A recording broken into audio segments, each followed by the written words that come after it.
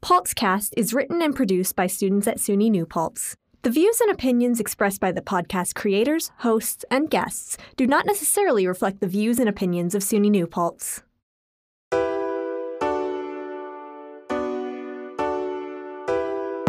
Welcome to Paltzcast, an original student-produced podcast from the campus of SUNY New Paltz. This is Season 3, covering everything from self-discovery to nostalgia to crazy hypotheticals. We hope you enjoy listening as much as we enjoy creating. Subscribe for new episodes and topics every semester.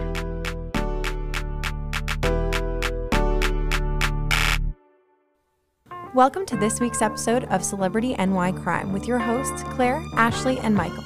This week, we're deep diving into the murder of John Lennon. The Beatles, an English rock band that would take the world by storm in the 1960s. Beatlemania was widespread. They would go on to shatter a multitude of records. By the 1970s, they sold over 300 million copies of their music.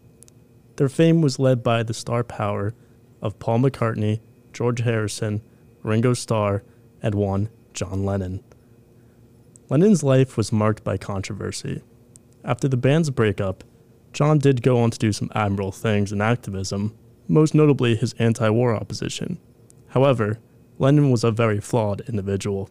Lennon's domestic life was notoriously bad. He was a serial cheater. He cheated on his first wife, Cynthia, constantly, including with his second wife, Yoko Ono. That became public while he was still married to Cynthia. By his own admission, Lennon was both an abusive husband and father. The song Hey Jude was actually written by Paul McCartney about Lennon's son Jules, who Paul felt sorry for.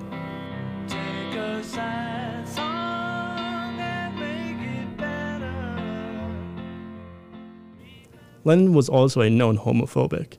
On one occasion, he assaulted a friend for implying he had sexual relations with the Beatles' manager Brian Epstein. Lennon explained the situation by saying, "He called me a queer, so I battered his bloody ribs in." This conflict of his character, to go along with him being a music legend, gave people some mixed reactions to the events of December 8th, 1980. Who was Mark David Chapman? Who was this man that killed John Lennon the same day he asked him for his autograph? Mark David Chapman was 25 years old when he shot and killed John Lennon. Chapman had been a longtime Beatles fan with no previous convictions. He had been insulted by John Lennon's statement that the Beatles were more popular than Jesus. Chapman, a Christian, became incensed by not only this comment but also the lyrics to Lennon's other songs, Imagine and God. In each of these songs, there were verses and lyrics that did upset some Christians. In God, Lennon says that he does not believe in the Bible and that he just believes in himself. In Imagine, Lennon speaks about having no wars, no money, and no heaven. Chapman was angry that he could preach about this while having millions. How could he tell people to imagine that they did not have the issues they did and think of how much better the world could be, all while living incredibly comfortably? Chapman was also obsessed with being real and deemed Lennon to be fake for these reasons. Chapman's affinity for realness came from reading The Catcher in the Rye. He considered himself as Holden, and he had a responsibility to complete his mission. Chapman said that he had an immense inner struggle while he was there to kill Lennon. He thought many times that he should just take the assigned album and go. But, in his own words, he was so compelled to commit the murder that nothing would have dragged me away from that building. On December 8th, 1980, John Lennon awoke at 7:30 in the morning to begin a day that started like every other, but would end in a way that shocked the world. At 9 a.m., Lennon and his wife, Yoko Ono, went to Café La Fortuna, where they were both regulars. John Lennon then had a photo shoot with Annie Leibovitz, a shoot that would not only be his last, but would also grace the cover of Rolling Stone magazine the following year. After this shoot, Lennon headed to an interview with David Sholin that lasted for 3 hours. In this interview, Lennon said, "We're either going to live or we're going to die. I consider that my work won't be finished until I'm dead and buried, and I hope that's a long time." This being the precursor to his death is especially heartbreaking. He had no idea what could have been coming. At 5 p.m. the same day, Lennon made his way to the subway where he met his own killer for the first time. Mark David Chapman handed him a copy of Double Fantasy to sign, and the signature reads, "John Lennon, 1980, handing it back." At 6 p.m., John Lennon and Yoko Ono got a cab to a studio where they began working on their last song together, Walking on Thin Ice. Lennon was told that Double Fantasy, the record he had just signed for Mark David Chapman, had gone gold, and he was confident that this next song would be a #1 hit for both him and Yoko. At 10:30 p.m., Yoko and John leave the studio. Yoko Ono makes her way towards the lobby while John Lennon stops to retrieve the recordings for the day. Mark David Chapman called out Mr. Lennon as Lennon began to walk to the entrance of the building, shot him 5 times in the back, missing only once. At 10:49 p.m., Lennon uses his last strength to crawl up the steps of the lobby, proclaiming, "I'm shot." He was then asked by the officer on the scene if he was John Lennon. His last word was yes, and then he lost consciousness from the blood loss. After Chapman shot Lennon, he took off his coat and started to read his own copy of Catcher in the Rye. He remained there, reading, until he was arrested. John Lennon was brought to Roosevelt Hospital, where 7 doctors worked on him. His injuries were too severe. He was pronounced dead at 11:01, December 8th, 1980. Unspeakable tragedy. John Lennon, outside of his apartment building on the west side of New York City, the most famous perhaps of all of the Beatles, shot twice in the back, rushed to Roosevelt Hospital. The news of Lennon's death was broadcasted over Monday Night Football, on a night that it seemed like everyone in America was watching. After the death of Lennon, fans gathered and held vigils internationally as a tribute to the late artist. He was praised for his activism in anti-war movements.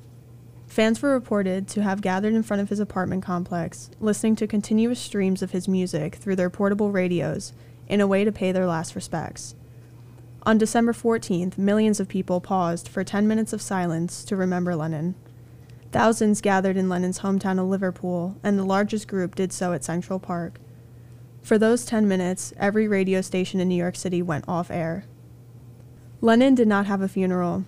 The area where his ashes were spread was coined as Strawberry Fields by a city council member in 1981, and there lies an Imagine Mosaic memorial in Central Park. To this day, fans, friends, and former colleagues of Lennon can visit this memorial and pay their respects. Members of the Beatles, the rock band in which Lennon founded, were shocked and devastated to hear the news of his death. Paul McCartney, George Harrison, and Ringo Starr all shared their reactions post-murder. I was very shocked, It's terrible news. How did you find out about it? I got a phone call this morning. From whom? From a friend of mine. Have you discussed the death with any of the other Beatles? No. Do you plan to? Probably, yeah. What time did you hear the news? This morning sometime. Very early? Yeah. It's gone now, yeah? Drag, isn't it? Okay, cheers. Bye-bye. It makes me feel so bad that they really pressed him like that. Like, he seems like he doesn't necessarily care, but I really think he's just devastated that his friend died, regardless of what kind of person John Lennon was. Mm-hmm. Yeah, he just looked like he was in shock more than anything. Yes. Yeah. And I think that was the morning. It was the day that he was being interviewed like that was to where just hours before was when he went ahead and got that news. And I know afterwards he got slammed because at the end he just said, "Drag, isn't it? Okay, cheers." Well, and it is left. a drag. Yeah. It's a drag. His friend is dead. He was criticized for saying that, and he even had to turn around and apologize for it. Well, it seems nonchalant, but like you don't know how you're going to react in that situation. Yeah. Yeah, in an article that I read, it was McCartney himself. He regretted saying it, and he said that it was not meant to be disrespectful. It was just exactly like that. He couldn't explain how he was feeling at the time.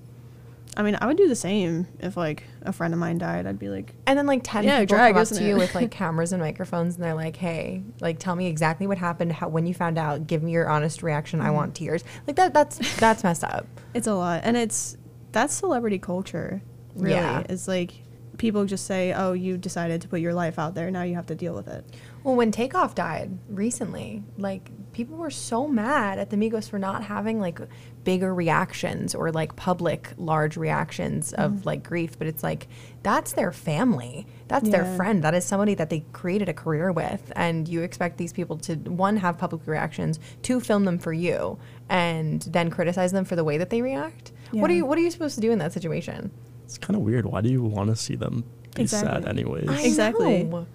Like, just to prove that celebrities care about each other. I mean, they're people too, so it's just like, we don't have to. It's just stupid. I just went back to sleep. Actually, I just maybe it's just a way of getting away from it. I just went to sleep, and then waited to see what it said the next morning, and he was still dead the next morning, unfortunately. I believe what it says in the scriptures and in the Bhagavad Gita. It says there was never a time when you didn't exist, and there'll never be a time when you cease to exist. The only thing that changes is our bodily condition. Soul comes in the body, and we go from birth to death. And it's death, how I look at it, is like taking your suit off. The soul is in these three bodies, and one body falls off. He clearly had some time to process what happened, and he wasn't, like, pressed immediately. Yeah, the fact that it was also, you can't see it through audio, but he was sat down at a formal talk show interview type thing. Yes. Paul McCartney was not. He was just interviewed on the street, I think, while he was waiting for a taxi, because I think what he went into was a taxi after. Yes. But no, this seems like he was talking about how he learned about meditation, and he learned how to meditate and to understand, like, the human condition as what it was, and it felt a lot of, like, what John Lennon talked about in a lot of his music, especially the two songs we mentioned, like Imagine There's No Heaven, No Hell Beneath Us, just you are who you are, and this is the only thing that you can trust, and the only thing that you are. And so that was kind of like a really beautiful tribute, but I'm glad that he had the opportunity to, prepare himself to talk about the death of a friend like that. I still miss John a great deal. I'll always miss him, but it's still brand new. When you heard about, how did you hear about it? Barbara's daughter called us up saying John's been shot, and so that drove me crazy. But you think he's been shot, he's shot in the arm, shot in the leg. And then they came back and they said he's dead. Do you want to stop that now? Yeah. Because it doesn't help, but it always gets me upset. The one thing I see that's a trend, at least with Harrison and Starr, because McCartney really didn't say anything during his interview, but both of them turn around and they're like, my first reaction with hearing that John Lennon was shot was, oh, it's just a flesh wound, it's in the arm or in the leg, and then later on they're told, no, he's dead. And that's really interesting to, like, think about the way that they think about their friend. Like, they're not necessarily shocked that someone tried to kill him, but they're shocked that they succeeded. Like, they thought that, John Lennon can't die. And that, I think that I would have a similar reaction, but I don't know if I would think, I like, what do you say when your friend is shot? Like, what do you say about that? But he seems very devastated. It seems like they thought of him as, like, kind of this immortal being. Like, when Harrison found out, he went back to sleep. He's like, oh, he'll be fine. He's like, I don't even believe it. And then he woke up, he's like, oh, he's still dead. I wonder if that is because of the way that they view him as a person, or if it is just, like, shock. Because I mean, again, I don't know, like, how I would react, but they do seem to regard him in, like, high esteem, which is very interesting because of how, like, kind of horrible of a person that he was, and how bad of a dad he was, and how he was abusive to both of his wives. But it seemed like these people really did care about him. I think maybe it's one of those things where, a man is different in front of his family than he is in front of his friends. So it's, even if they know about his domestic life and they know about how horrible it was, it's still one of those things where it's like, he's not like that around them, so they think of him as a much morally better person. Which makes me dislike the Beatles. Yeah, that's valid. Like, y'all suck for that. Like, keep your hold your friends accountable for their actions. But you know, I mean, it's still devastating to lose someone in that way. Yeah. So I will withhold my judgment. And I feel like Harrison used this opportunity to go ahead and preach like meditation and believing in there's more than one place where a soul could be. And then Ringo just said, you know, I miss him a great deal. I don't want to talk. He said in the interview, I don't want to talk about this. Yeah. Well, Barbara Walters was interviewing Ringo Starr, and she's also the worst. She is routinely disrespectful to people that she interviews. But it seemed like she had some sympathy for him here, in that sense, so that if he didn't want to talk about it, he didn't have to. But it was, it truly is just very devastating for them. Obviously, I mean. I know Yoko Ono was also devastated. Yeah, enough for them to make a song in tribute about him all those years ago. They wrote that in tribute. You could tell how hard it was on Ringo to even talk about it. He gave like 2 to 3 word answers to everything. Was Ringo in that interview with George Harrison? Because while he wasn't talking about it, then he was talking about it now.